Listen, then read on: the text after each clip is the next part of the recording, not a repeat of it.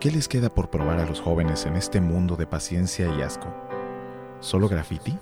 ¿Rock? ¿Escepticismo? También les queda no decir amén, no dejar que les maten el amor, recuperar el habla y la utopía, ser jóvenes sin prisa y con memoria, situarse en una historia que es la suya, no convertirse en viejos prematuros. ¿Qué les queda por probar a los jóvenes en este mundo de rutina y ruina? ¿Cocaína? ¿Cerveza? ¿Barras bravas?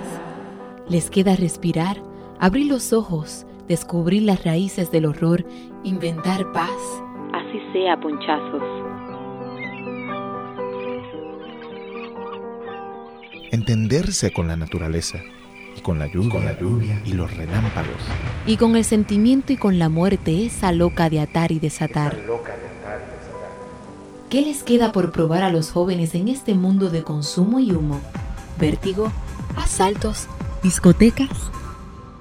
También les queda discutir con Dios, tanto si existe como si no existe.